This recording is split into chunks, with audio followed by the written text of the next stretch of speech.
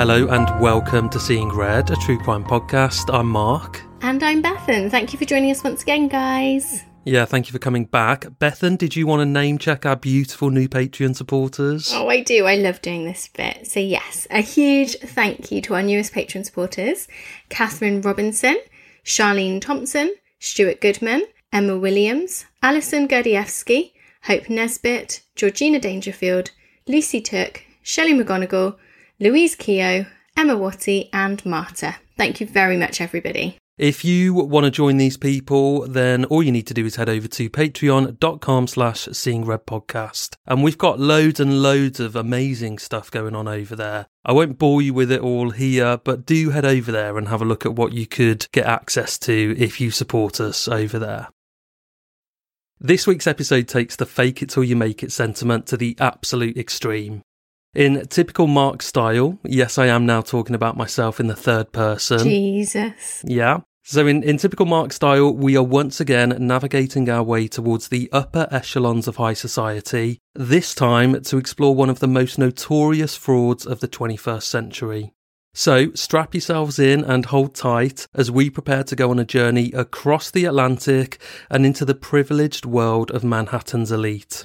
This is the story of Anna Delvey. And why do I get the feeling that you've been taking notes ready for when you head over across the Atlantic and try and pretend that you're part of Manhattan elite? Yeah, I could do actually. I'm there in a few months' time, so... Oh, God. I'll look out for your Insta stories pretending you're fancy. Exactly, yeah, you know me too well. So Anna Sorokin, as she was born in 1991 in Domodedovo, a small town in Russia, approximately 25 miles southwest of Moscow. She grew up in a stable home with her truck driver father and her stay-at-home mother. She had a younger brother, and together they enjoyed a pretty normal childhood in post-communist Russia. The family weren't well off by any means, but they were comfortable. Anna excelled at school and gained top grades in every single subject, and whilst relatively popular, she was viewed as being slightly aloof by her peers. From a young age, she strived to stand out from the crowd, and she couldn't help but look down on her classmates. You see, unlike them, she was determined to make something of herself, to make her mark on the world and to show everyone what she was capable of. Anna Sorokin moved to Germany with her parents and brother in 2007 when she was 16. There, she attended high school in Eichweiler, a small working-class town approximately 60 kilometres from Cologne, near to the Belgian and Dutch border. Did you like my German pronunciation there? I did. I really enjoyed that. I'd love it if you have some more German words to have to pronounce. Please. I don't think there are. Nothing else for you to really pronounce? Aren't, no. Oh, that's a shame. No. Can you just do that whole paragraph again? I can say Eichweiler again. Thank you. So Anna's school friends remember her as being pretty quiet, and they said that she had an awkward command of German. So I guess the two go hand in hand. If you don't really know the language, you're going to be pretty quiet, aren't you, at school? Yeah, and it's going to be difficult for you to then be outgoing if you're not able to joke or respond quickly. Yeah, and build a rapport and build relationships with your kind of contemporaries. So upon moving to Germany, Anna's father took up a job with a transport company, but this time as a manager rather than a driver. And the family lived a more prosperous life in Germany. However, it still wasn't enough for Anna. After graduating from high school in 2001, she decided she'd had enough of suburban life and moved first to London, where she briefly attended the renowned art college Central St Martin's, before moving on to Berlin, where she interned in the fashion department of a public relations firm. From here, Anna relocated to Paris, where she landed a coveted internship at Purple, the celebrated fashion and culture magazine.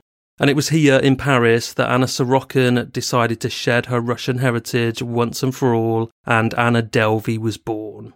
This reminds me, I've been watching the absolute nonsense telly that is The Delights of Emily in Paris, and she is marketing more though, but she goes to Paris and she's an American there and she doesn't really speak the language and she's just like out of her depth a little bit, but she's also got this command of herself and yeah, stuff happens. It's awful trash telly, but it's also absolutely amazing. And it just kind of reminds me, so I'm imagining Emily now when you're talking about Anna. I think there are some parallels. I've not seen that show, but I've heard about it. So yeah, there probably are some parallels. So with aspirations of becoming a career bitch at Purple, and I thought you'd love that, Anna soon found herself becoming more of a basic bitch. Having dreamt of attending glamorous parties all in the name of work and editing features for the magazine, Anna found herself making the tea and sweeping the floors. Okay, I made the last bit up, they probably had cleaners for that, but she was the ultimate basic bitch at Purple. At first, she tried desperately to fit in, turning up to work in Celine sunglasses and Balenciaga dresses, but she just could never quite manage to pull it off. It didn't really matter how much money she spent, what she wore, she just kind of blended into the background, and certainly in the early days at Purple, she went largely unnoticed. Colleagues described her as awkward and weird, and there were even reports of her being bullied during her time at Purple. Do you know, it really frustrates me. I'm sure we've spoken before, but adults bullying is just one of the most frustrating things, isn't it? Because you can almost understand it with children. They're learning, they're developing, and when it's children, I mean, once it's teenagers, they're just twats. But adults bullying is just... Oh. Yeah, it's, I mean, I've seen it. I've been the victim of it. It really bothers me. So I really feel for Anna at this time because she didn't really speak French either. So, she was struggling and trying to make her way in a new city. But yeah, in spite of these kind of difficult beginnings at Purple, Anna realised that her association with the magazine brought with it a certain status, and so she persevered there, eventually forging ties with a number of influential colleagues, including the magazine's much-feted editor-in-chief Olivier Zarm, and finally she gained a degree of acceptance amongst her peers. Slowly but surely, she became a regular on the Paris social scene, and she started making a name for herself as a girl about town. During her time in Paris, Anna's family scrimped and saved in order to fund her living expenses. Don't forget, this was an internship and Anna wasn't being paid. So how was she turning up in, like, fancy clothes and stuff? Well, I forgot it was an internship. Yeah. Her family didn't really have a lot of money, but she was quite manipulative and they had enough to be able to support her. So I kind of think Anna at this point was the sort of person that rather than pay her heating bill would have gone out and bought a Chloe bag or something. Yeah. You know, that was the life that she was living. She probably starved herself so she could buy all of the good designer stuff. And she might have been racking up a bit of debt as well, for all we know. So her family made these sacrifices in order to pay what they thought was probably her rent and bills, and she assured them that this would be a sound investment in her future and that she was going places. And I've got no doubt that they would have been very proud of her because she'd come from such humble beginnings, just as communism fell in Russia. It was a new dawn there, but they were a poor family really. And their daughter was now working in the fashion capital of the world, pursuing her dreams. A year or so after moving to Paris to take up the position with Purple, Anna relocated to their New York office. Little is known of her movements at this time, although it is believed that she left Purple shortly after moving to the Big Apple. A few months later, in September 2013, Anna popped up at Paris Fashion Week. Using her connections at Purple, she'd managed to blag herself an invite, and at this time she was even described by one publication which covered proceedings as an influencer, because I think she'd really started building up a bit of a social media following at this time. I'm not sure how she managed that. And I think in 2013 as well, influencer was quite a new thing, so she must have been doing something quite innovative and different at that point. Yeah, that's true. She would have been one of the very first. So this wasn't the only international trip that Anna took in the months following her departure from Purple. Her Instagram account was littered with shots of her posing up a storm in LA, Berlin and Miami, and she charted her exploits as an international jet setter to her now 40,000 Instagram followers, posing for pictures at art gallery openings and society parties. And it was around this time that she forged a close bond with a man called Hunter Lee Soik. Now, Hunter Lee Soik, a budding tech entrepreneur, was really starting to make waves around this time. He was seen as somewhat of a maverick in his field. There was a real cult of personality surrounding him, and he was in demand. He was a regular on the international motivational speaking circuit, and he was even profiled in The New Yorker, an influential magazine in the US. Anna knew he was going places, and she latched onto him like a leech onto a bloody wound. Oh, good imagery. And we'll come back to Hunter, because he is an important character in the beginnings of Anna's story. So let's kind of sum up where we are. In just a few short months, Anna's gone from lowly intern to international jet setter. Upon leaving Purple, she had completely reinvented herself as a society darling in New York, and she was now telling anyone and everyone that she was a German heiress who was in line to receive a trust fund worth $67 million on her 26th birthday. Oh my God, and that was all bollocks. wow. Yeah. She's not going halves, is she? No, it's go hard or go home. Definitely. Anna had a phenomenal ability to retain information, and it was this that became her superpower, and that propelled her to the very top of Manhattan society, which we'll come on to shortly. Believing her to be a wealthy socialite, Hunter Lee Soik introduced Anna to a number of influential contacts, and Anna really embraced her new identity. She began to act the part of a woman born to extreme wealth, an heiress who would soon be coming into a fortune of her very own. It's not clear if Anna and Hunter were ever in a romantic relationship, but they did spend a lot of time together, particularly in 2014 and 2015. And there's sort of anecdotal evidence of them being a bit of a double act at this time. So they kind of travelled the globe, travelling first class, and they would turn up at society parties and networking events and blag their way in, drink all the free champagne and network and build their contact base. It sounds like fun. We should try and do this. Absolutely. I'd love to.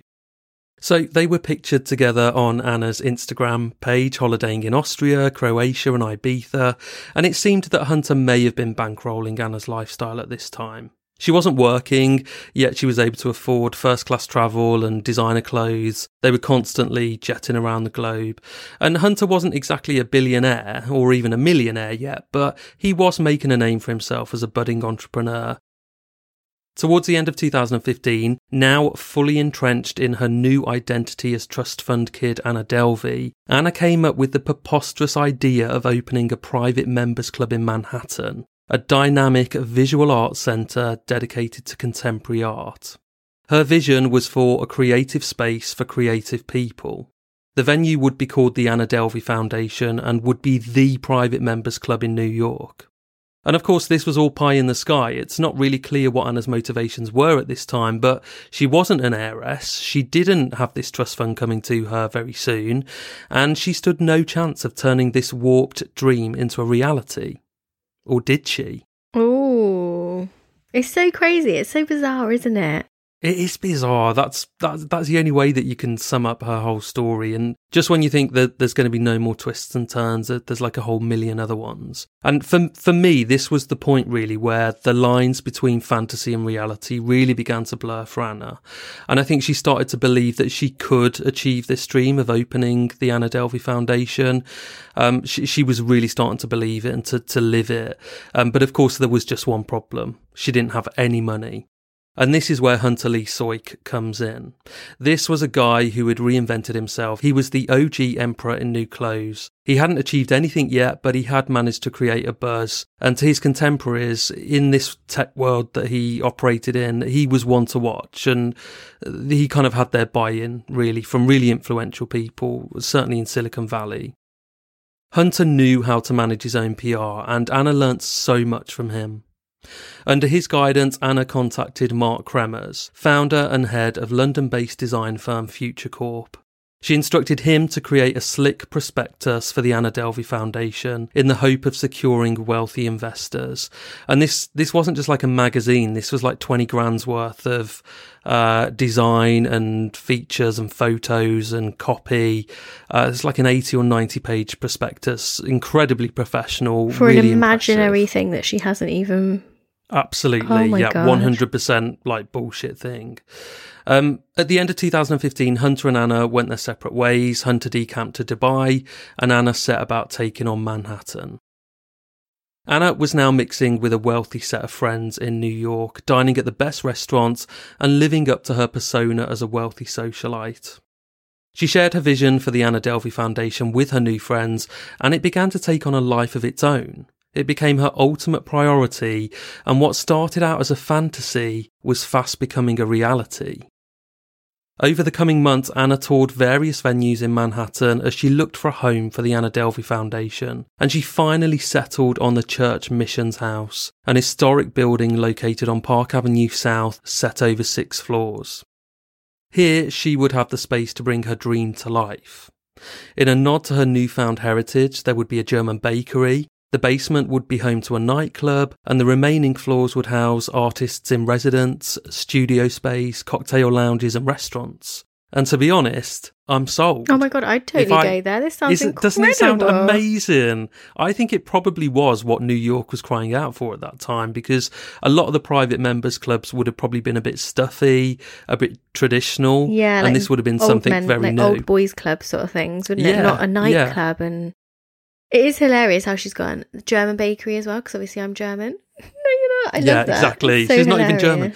And she kind of spoke or speaks with this really weird accent, because she was brought up in Russia until she was 16, moved to Germany. She was there for a few years, in London briefly, then Berlin, then Paris. So I suppose she has just moved around so much. Now she's in America. So the accent is, it's very peculiar. So maybe she would have got away with this German heiress thing because she would have sounded a bit German, I guess. I guess as well, for an American who potentially doesn't know very many European people, a lot of the accents could sound quite similar. If it's like European in general, or like where she might sound a bit Russian, they might think that sounds like German, or I don't know, like it could just be, you don't know the accent really, so you just think that's her accent. I don't know. Yeah, if you don't know the accent of that particular country, you're just going to take it at face value, aren't you? Yeah. So as I say, it sounds absolutely amazing, and I'd have probably invested myself if I had any money, or at least visited regularly. And the location where this Church Missions House was, which is a huge building, a beautiful building, the location was superb, and there would have even been a terrace overlooking Central Park where creative types could network and inspire each other, which I thought sounded a bit wanky. Oh my God, it sounds horrific, doesn't it? Yeah, doesn't it? Just yeah, sounds like absolute, a lot of knobs. posing. Yeah, a lot of bell ends for sure. So Anna's ability to retain information, as I kind of alluded to earlier, became her secret weapon as she set about exploiting the influential elite of Manhattan. She was able to build relationships with ease, researching her targets beforehand and then engineering a common ground.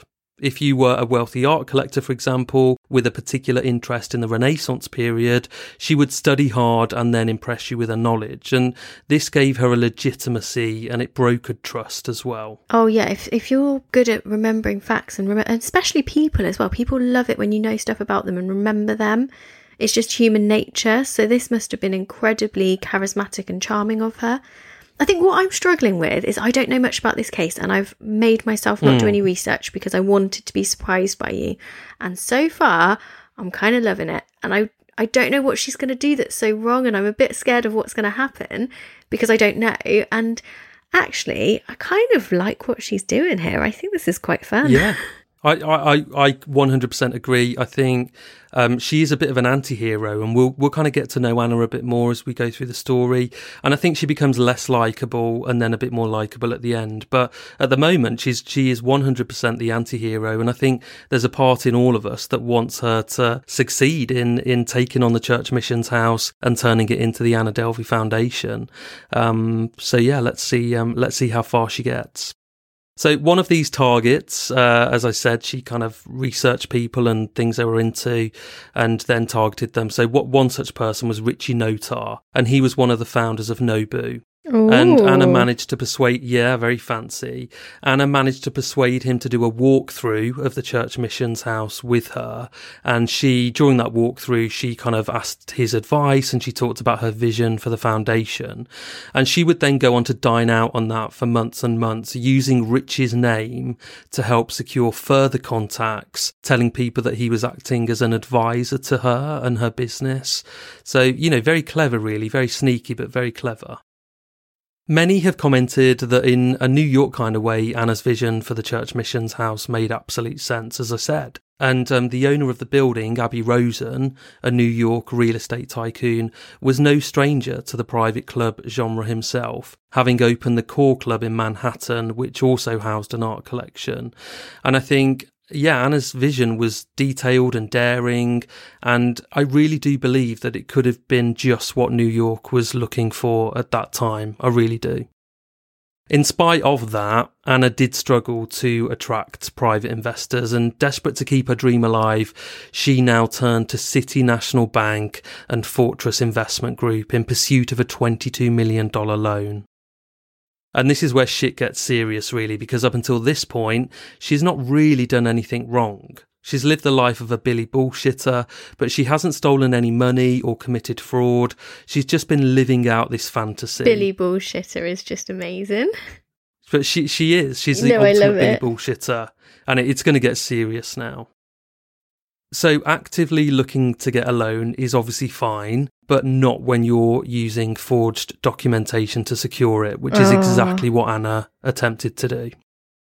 In mid-2016, Anna had to leave the US in order to reset her visa. So she moved back home to live with her parents in Germany, and she was there for a few months.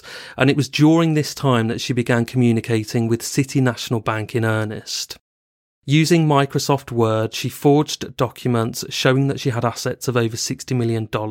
She then sent these documents to the bank in November of 2016, and they actually seriously considered her application before... I know, they did turn her down eventually, but that was kind of quite a way in, and they were really seriously considering it. On Microsoft Word as well. On Microsoft Word, probably in a bedroom at a mum and dad's house in rural Germany. So City National Bank turned her down, but she then turned to Fortress Investment Group, and they were interested. But there was just one catch. They wanted a deposit of $100,000 in order to get the ball rolling on her application. And that's quite normal in high finance. There's a lot of money that needs to be outlaid by the bank before they can even give a decision. So they need this deposit from her. And of course, to a wealthy socialite, that wouldn't be a problem. But to Anna, it was. She was now so close to realising her dreams. All that stood in her way of securing that loan was the $100,000. Anna contacted City National Bank, whom she already had a relationship with. They'd turned her down for that $22 million loan, but they knew her. They knew she was a prospective ultra-high net worth client, and they had seen paperwork detailing her assets. And she managed to persuade them to extend a $100,000 line of credit to her in the form of an overdraft, on the understanding that it would be repaid within a month. So kind of use one against the other? Oh my absolutely. God. Okay, so now not so inspiring to me. Still very clever. I don't know, I love it. But I think she's great. It is so interesting. I love how she's doing this, though. This is really mad. It is mad to picture her in her parents' modest home in Germany. She's forging all of this documentation and sending it, and she's dealing with massive financial institutions, really real bespoke financial institutions. Like City National Bank is a bank to all Hollywood A-listers, and it's quite a unique organisation in terms of how it operates. They wouldn't necessarily do like a credit check and stuff like that. They very much would work with you to see if they would want to invest in the business. So she was very close with them, and Fortress were all over her. City agreed this $100,000, and Anna, it was all in grasping distance for her now. She was about to secure the loan from Fortress Investment Group. She could see it all mapped out. She would pay the $100,000, wait a few days for the due diligence checks to be completed, take receipt of the $22 million from Fortress, pay off the $100,000 that she owed City, and then start turning her dreams into a reality. And she'd even secured the services of a top architect, as well as an army of top lawyers to negotiate the lease on the church missions house. So she'd got all this on credit. She wasn't paying them yet. And of course, this had all started out as a story to impress her new friends, to help keep up the pretense of her being an heiress. But could it really be that she could turn this into a reality? She was now tantalisingly close. Anna wired the $100,000 to Fortress, and they completed their final security checks. The loan was agreed in principle. All that remained was to secure a meeting between Anna's bankers in Switzerland and their reps. They would compare records and clarify details, and then the money would be in her account. But there was just one problem. Anna didn't have any bankers in Switzerland. She didn't have any money. It was all a lie. And she knew there was no way that she could bullshit her way through a fake meeting in Switzerland between her bankers and their reps. She needs the little paperclip man from the Microsoft Word thing. I don't know if that still exists, but she needs him to come on screen and just be like, I promise these are legitimate. I helped her make them. Yeah. I think he was circa 2001. I kind of like to think, actually, at this time, because Anna was so close. She was so close to getting that money from Fortress. And I like to think that she was probably brainstorming ideas of how she could engineer a fake meeting in Switzerland between her bankers and the reps from Fortress.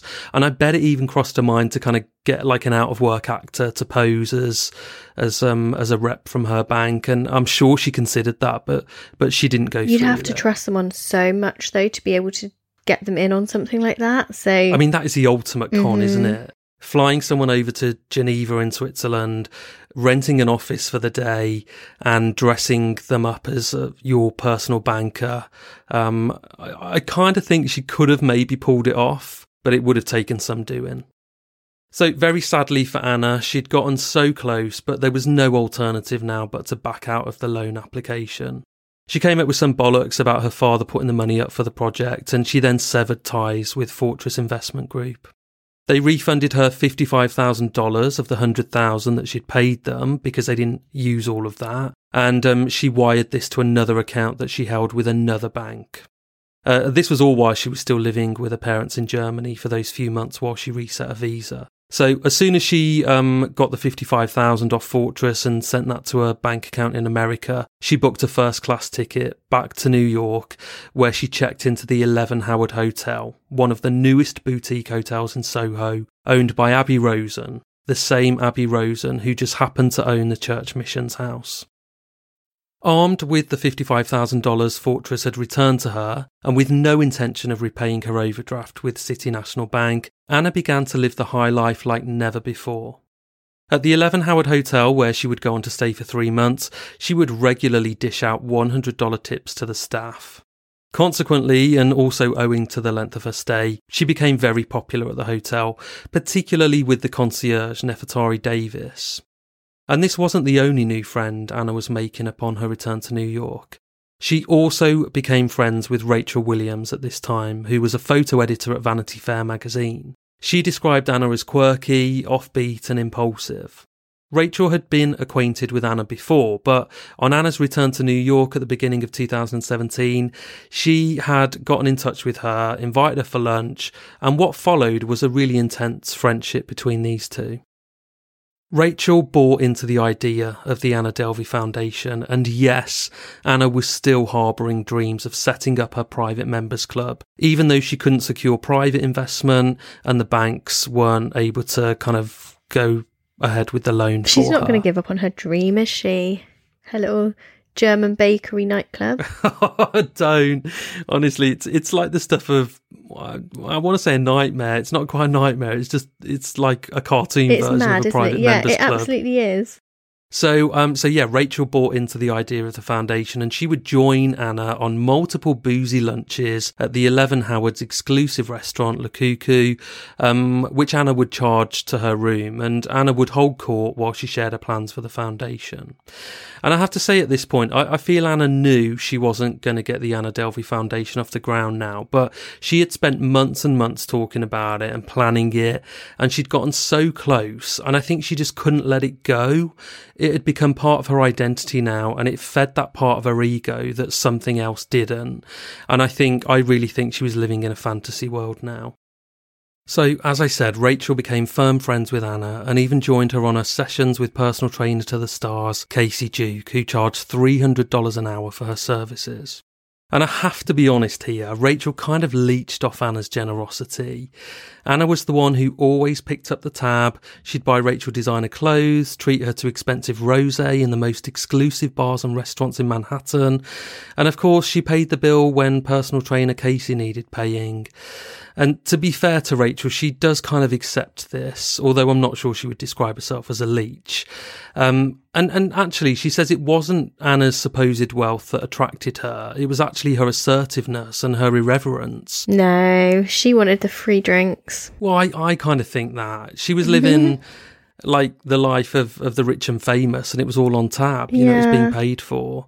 I wouldn't say that was the sole reason. I kind of do partly believe her when she says that she was attracted to Anna's personality. And yeah, I think they did potentially balance each other out, because Rachel described herself as polite, a people pleaser, someone who cared way too much about other people's feelings. And Anna was totally the opposite. She was, you know, narcissistic, and maybe, just maybe, they each saw in the other qualities that they admired. And I do think that was the case for Rachel, certainly. I think she realised that she needed to give less of a shit about what people thought and start putting herself first. She was a bit of a pushover, a bit of a, you know, someone who everybody walked over. It's interesting then, isn't it? Because if she was like that kind of to begin with, but then she's almost using someone else a little bit as well. So yeah, I think it's interesting. It does go to show that it's not black and white, doesn't it, in life, that you're never going to have a definitive, they were using this person or this person was using that person. They're just using each other. It wasn't all about money. Yeah, maybe. Over the 3 months that Anna stayed at the 11 Howard Hotel, she enjoyed daily shopping trips, regular pampering sessions in which she would have $400 eyelash extensions applied, and, of course, expensive meals at Le Coucou, the restaurant at the hotel. And although it was looking increasingly unlikely that the Anna Delvey Foundation would ever get off the ground, she was continuing to sort of live the life of an entitled heiress, a prospective businesswoman. But Anna's bills at the 11 Howard were mounting. Upon checking in, she'd not registered a credit card with them, and within weeks she'd racked up a bill totaling $30,000. Oh my God. And the hotel management were understandably growing concerned because, she'd been there weeks, she was living the high life, charging everything to her room, and it was 30 grand by now. They had no credit card on file, so she could have walked out and never paid that bill. So the management confronted Anna basically and demanded that she settle her bill within 24 hours.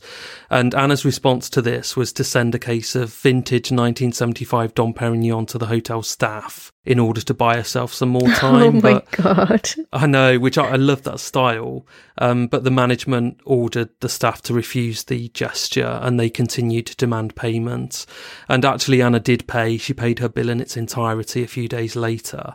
And I'm not sure how. Maybe she still had some money left from that $55,000 that she got from Fortress. Maybe she got an old acquaintance to pay it. Maybe Hunter paid it. She had friends pay bills before, significant bills like $11,000 for hotel stays. Either way, the bill was settled and Anna remained at the 11 Howard, but for how long is anyone's guess now. A few short weeks after this whole debacle, Anna wrote cheques to herself totaling $160,000, which she deposited into her bank account with Citibank. She then quickly withdrew $70,000 before the cheques bounced, and they call this sort of cheque fraud or cheque kiting. I don't know if you can still do it because the cheque clearing system's completely changed now. But you used to be able to use a sort of flaw in the system of the cheque clearing cycle where you could withdraw money in a few hours of grace period before the cheques bounced, and that's what Anna did. She got 70 grand doing that. Of course, obviously, it's illegal. Wow, I think nowadays, you probably couldn't in the UK, but I just don't know about America. Yeah. I mean, they're still quite weird over there. When you pay for something with your card in a shop, you have to sign. They don't do chip and pin. They don't do chip and pin. Weird. Anyway, so armed with this $70,000 that she'd kind of conned out of Citibank and the 55 grand that Fortress had returned to her, in the weeks that followed, Anna continued to live the life of a socialite. On one occasion, she booked a private jet to Omaha, Nebraska through the private aviation company Blade. Despite having never used their services before, she managed to persuade them to allow her their services on credit. Usually they'd take a fee up front, but on this occasion, when Anna booked this jet, she name-dropped the CEO, and that person who she name-dropped the CEO to kind of spoke with the CEO, and he was like, yeah, I have met her, I do know her. And he'd bought into the whole rich heiress persona that she was cavorting This with. is what's so clever of like memorising people and their likes and dislikes. It should have really charmed that person.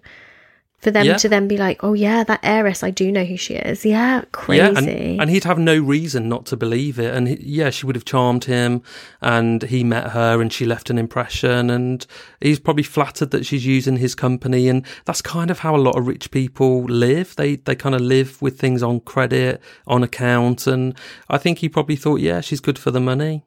So, she kind of flies to Omaha, Nebraska, and she told anyone and everyone that would listen that she was travelling there in order to attend Warren Buffett's shareholder meeting, which is some kind of like networking event for the rich and the powerful that happens once a year. And Anna did go to Omaha, but she didn't attend that meeting. She just went to the zoo and got drunk on her own, which I thought was really sad, though. Isn't that sad? Oh my God. I just like the idea, though, of just like, I'm going to go to the zoo.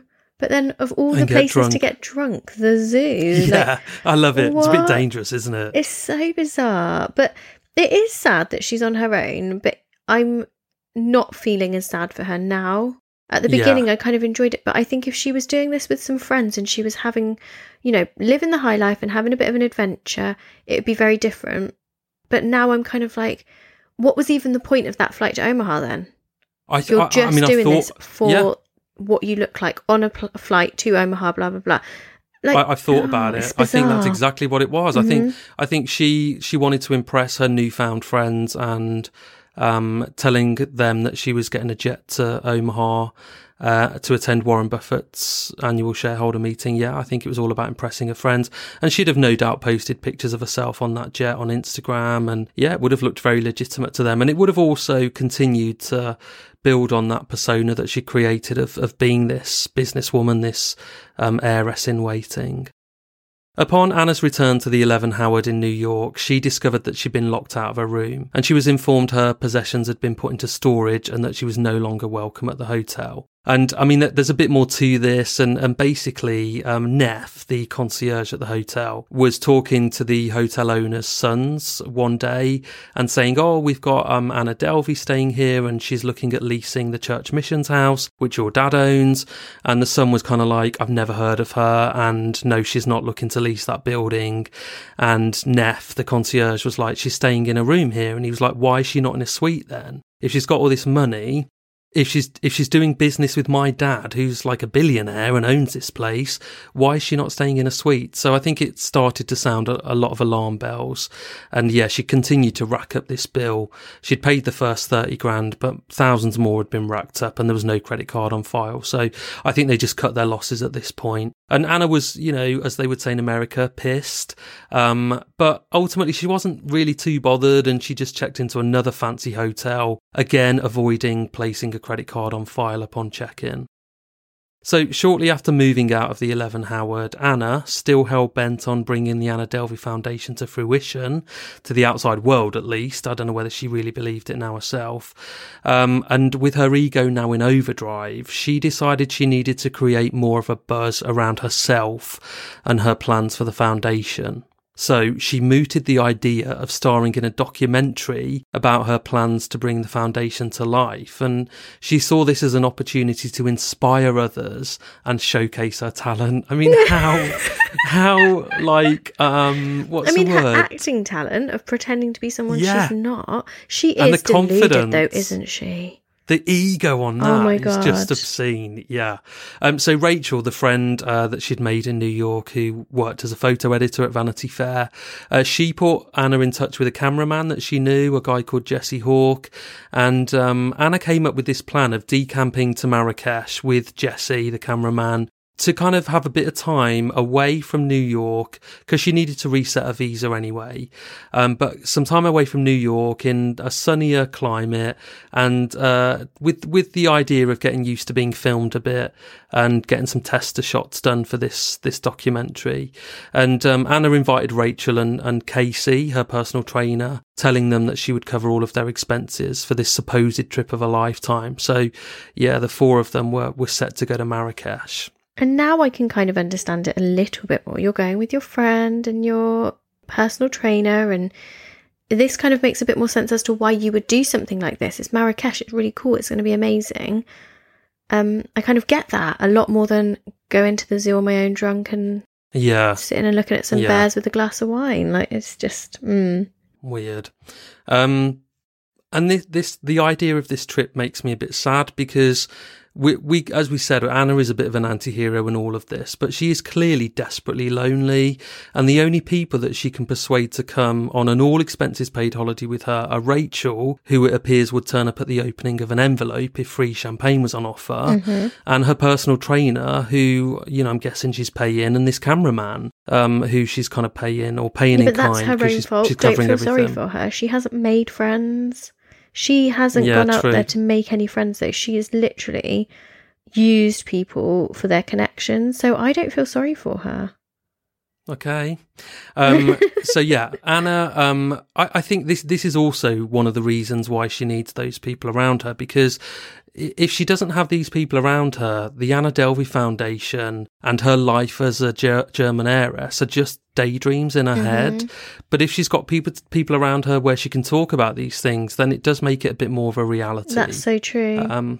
Yeah, so I think a large part of it is that. And she did have lots of other friends in New York in the early days, but she kind of lost touch with them. And I think she was a bit of a dick, really. She never said please or thank you. She was quite rude, very blunt. And I think slowly but surely that alienated people. For someone like Casey, the personal trainer, you know, Casey was a bit like a mother figure to Anna. She kind of saw her a bit like in a maternal capacity and wanted to look after her. And of course, Rachel kind of admired Anna's bluntness. So that's what kept them around. So Anna booked a private villa before they flew out in the grounds of an exclusive hotel in Marrakesh at a cost of $7,000 a night. And before they flew out, she gave Rachel her credit card and asked her to make all of the arrangements and to book everyone's flights. However, when Anna's card was declined, she persuaded Rachel to pay with her own card, telling her that she would pay her back as soon as possible. Oh dear. I know. And these would have been first-class flights, obviously.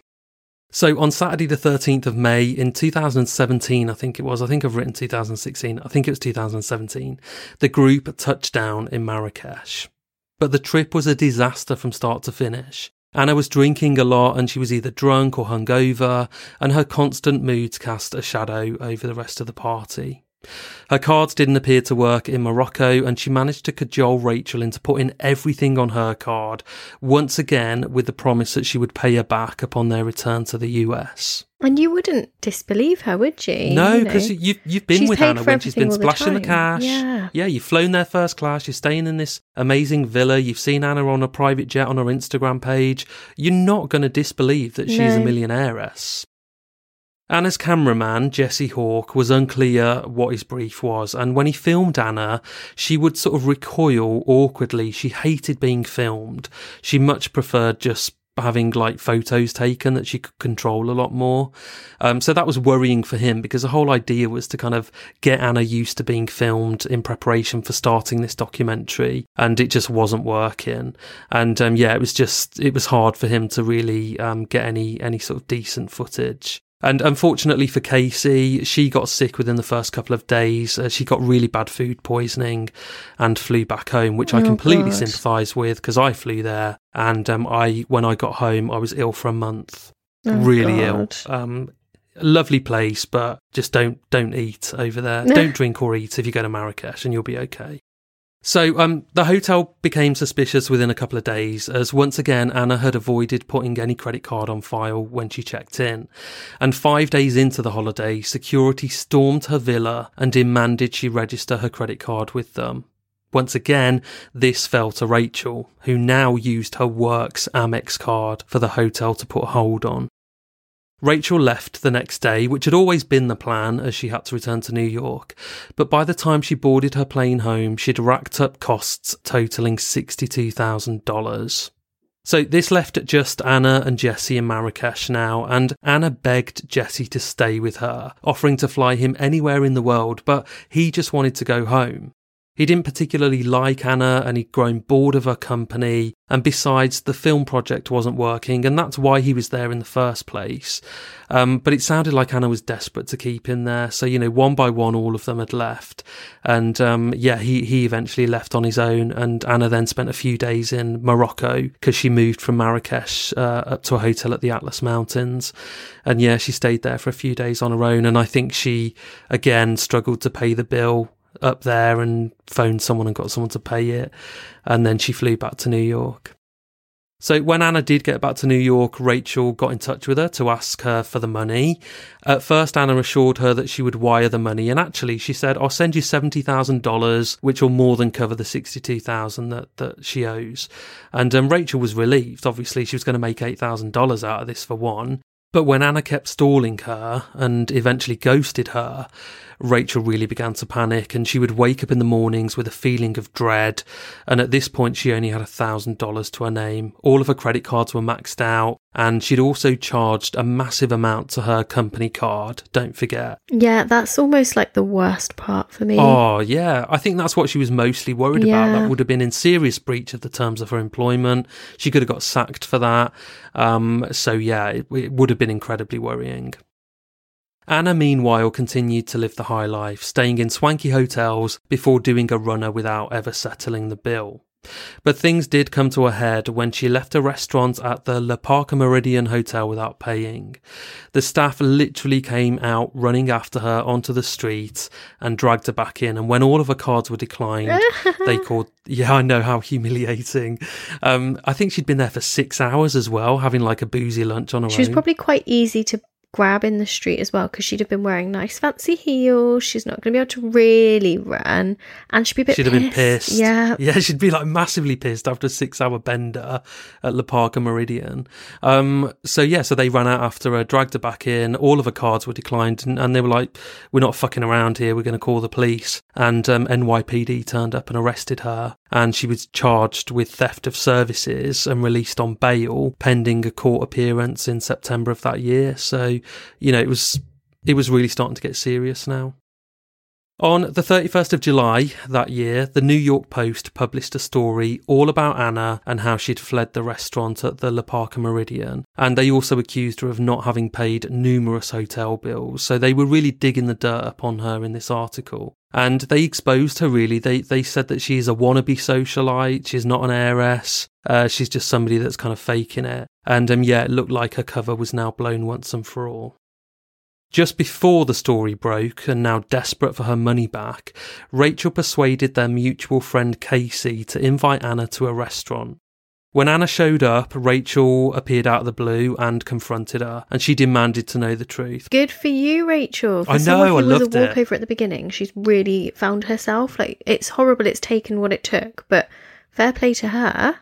Yeah, if there's one winner in all this, it's Rachel, which I'll come on to in a bit more detail in a moment. Rachel just, can you imagine, like, Anna just thinks she's going for dinner with Casey and gets there, and then Rachel's like, hello. I love that. Where's my money, bitch? Yeah. And, rather than just give it up and say, like, I'm sorry, I've lied, blah, blah, blah, Anna just continued to say, I get it, blah, blah, blah. But then I think it was like later that day or the next day, the story broke in the New York Post, and the harsh reality finally dawned on Rachel. It was now finally clear that Anna was a con artist, and she'd been played like a violin. In the days that followed Anna's public shaming, she fled the East Coast and checked into a rehab clinic in Los Angeles. And it was called Passages, and it's a really famous rehab clinic. They've had people like Lindsay Lohan go there. And as a result of checking into that clinic, Anna missed her court appearance in September in New York. And Rachel eventually tracked her down, having first informed law enforcement about all of this. And they worked together and essentially entrapped Anna. And ultimately, Anna was arrested outside of the gates of Passages. And finally, the game was up. Not just doing the runner from the restaurant and all the hotels, but, now effectively stealing this money from Rachel, and also attempting to obtain these fraudulent loans and getting money from whatever bank it was. It was all, the game was completely up now. So we're coming towards the end, but I just wanted to say at this point, I think Anna, She checked into Passages in LA because it's kind of what all celebrities do, and she kind of thought she was a celebrity. But I actually think that she did realise that she had a bit of a drinking problem at this point, because her drinking had massively escalated, and I think she was very clearly self-medicating the anxiety that comes with leading such a double life. And I think she probably did genuinely want some help. So I felt a bit sad that her days at Passages were numbered and she was dragged back to New York. It's such a difficult one, isn't it? Because she has brought this on herself, but equally she's tried to do something to help as well. So yeah, it's a really tough one. But, I mean, the fees at Passages are $60,000 a month. So. She's not going to be paying them, is she? Well, exactly. She wasn't going to pay him, or she was going to pay them with stolen money. So she shouldn't have ever been there. But I did feel for her. I thought, yeah, she's got multiple problems. Narcissistic personality disorder, alcoholism probably. That's the least of it. And they probably could have helped her. But anyway, a different form of rehab was in store for her. So she was charged in New York with grand larceny and theft of services, and that was in October of 2017. And she was offered a plea deal if she returned to Germany to carry out her sentence, but she refused and she pled not guilty, and ultimately a jury found her guilty and she was sentenced to jail, sentenced to a prison sentence of between 4 and 12 years. And she was also told to pay restitution totaling $200,000. Rachel was let off by American Express, no doubt keen to capitalise on this from a PR perspective. And she was also offered a book deal and paid $300,000 for that. Oh my God, what? I know. So she doesn't work for Vanity Fair anymore, but she, while she still worked for them after all of this had come out, she wrote a big article on all of this. And that's how the book deal came to fruition. And she wrote this book called My Friend Anna, which is a big book. It's really successful. So Rachel did pretty well out of this. And Jesse Hawke, the cameraman, who accompanied Anna on that trip to Marrakesh, he was paid by Netflix for his account of his time with Anna. And then Nefertari Davis, the concierge at the 11 Howard, was paid as a consultant for Anna's story, which is coming to Netflix on Friday. Oh my God, I'm so going to watch this. This is why I've covered it, really, because Netflix got in touch and said, we'll pay you $1 million if you promote Did this. they? So and are you going to buy me champagne with your imaginary $1 million now? Well, I thought we could jet first class to New York first. Let's go to Marrakesh. What they said actually was that they'll pay our Netflix bill for 2 months. Oh my God. And I was like, yeah, I was all over it, Bethan. I was all over it. If they're actually paying our Netflix bills.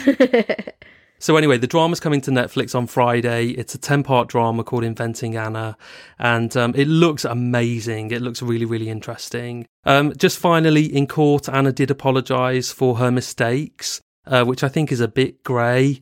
Did she mean her mistakes in getting caught or not quite being clever enough, or her mistakes in kind of causing distrust in people and fucking them over? I like to hope that she's apologising for doing the wrong thing. That's what I'm hoping. I really hope so. I'm not so sure. And there'll be loads in the drama about her court appearances. The trial lasted for a few weeks, and she even had a stylist. And of course she did. She would delay proceedings because her stylist hadn't turned up with a particular dress that day. It's all so funny. Okay, maybe actually when she's in court, she's just saying the things she thinks she needs to say because that's the act she's putting on. She's playing a character of someone in court. And she actually admitted at the end of all this that it wasn't really money that motivated her; it was power, and that was ultimately what she wanted to achieve, the ultimate power. So that's what all of this was about for her.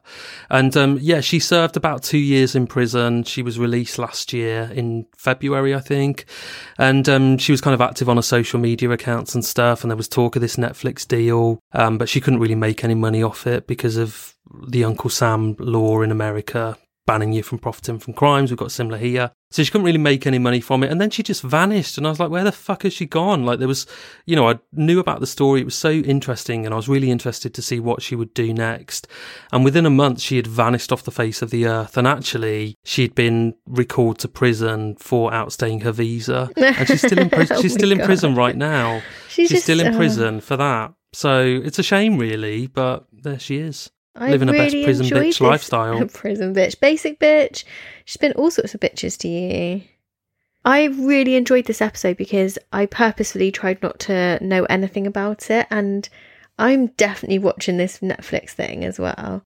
Yeah, it was a very good episode. So thank you very much, Mark. And actually, nice to have a bit of a breather, a bit of a lighthearted one. Sometimes we do go too serious and heavy too often.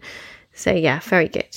Yeah, after 2 mass shoutings on the trot, it was sometimes something different. Okay, so yeah, thank you for listening. Don't forget to check out our sponsor. That's noom.com/seeingred. And also you can find us on Patreon. If you like what you're listening to, we've got another podcast over there called, what's it called? Crime Wave. Crime Wave with Bethan and her little friend Mark. Little friend, rude. So that's over on Patreon, and we talk about topical true crime stories making the news, and have a bit of a laugh about it wherever we can, if we can.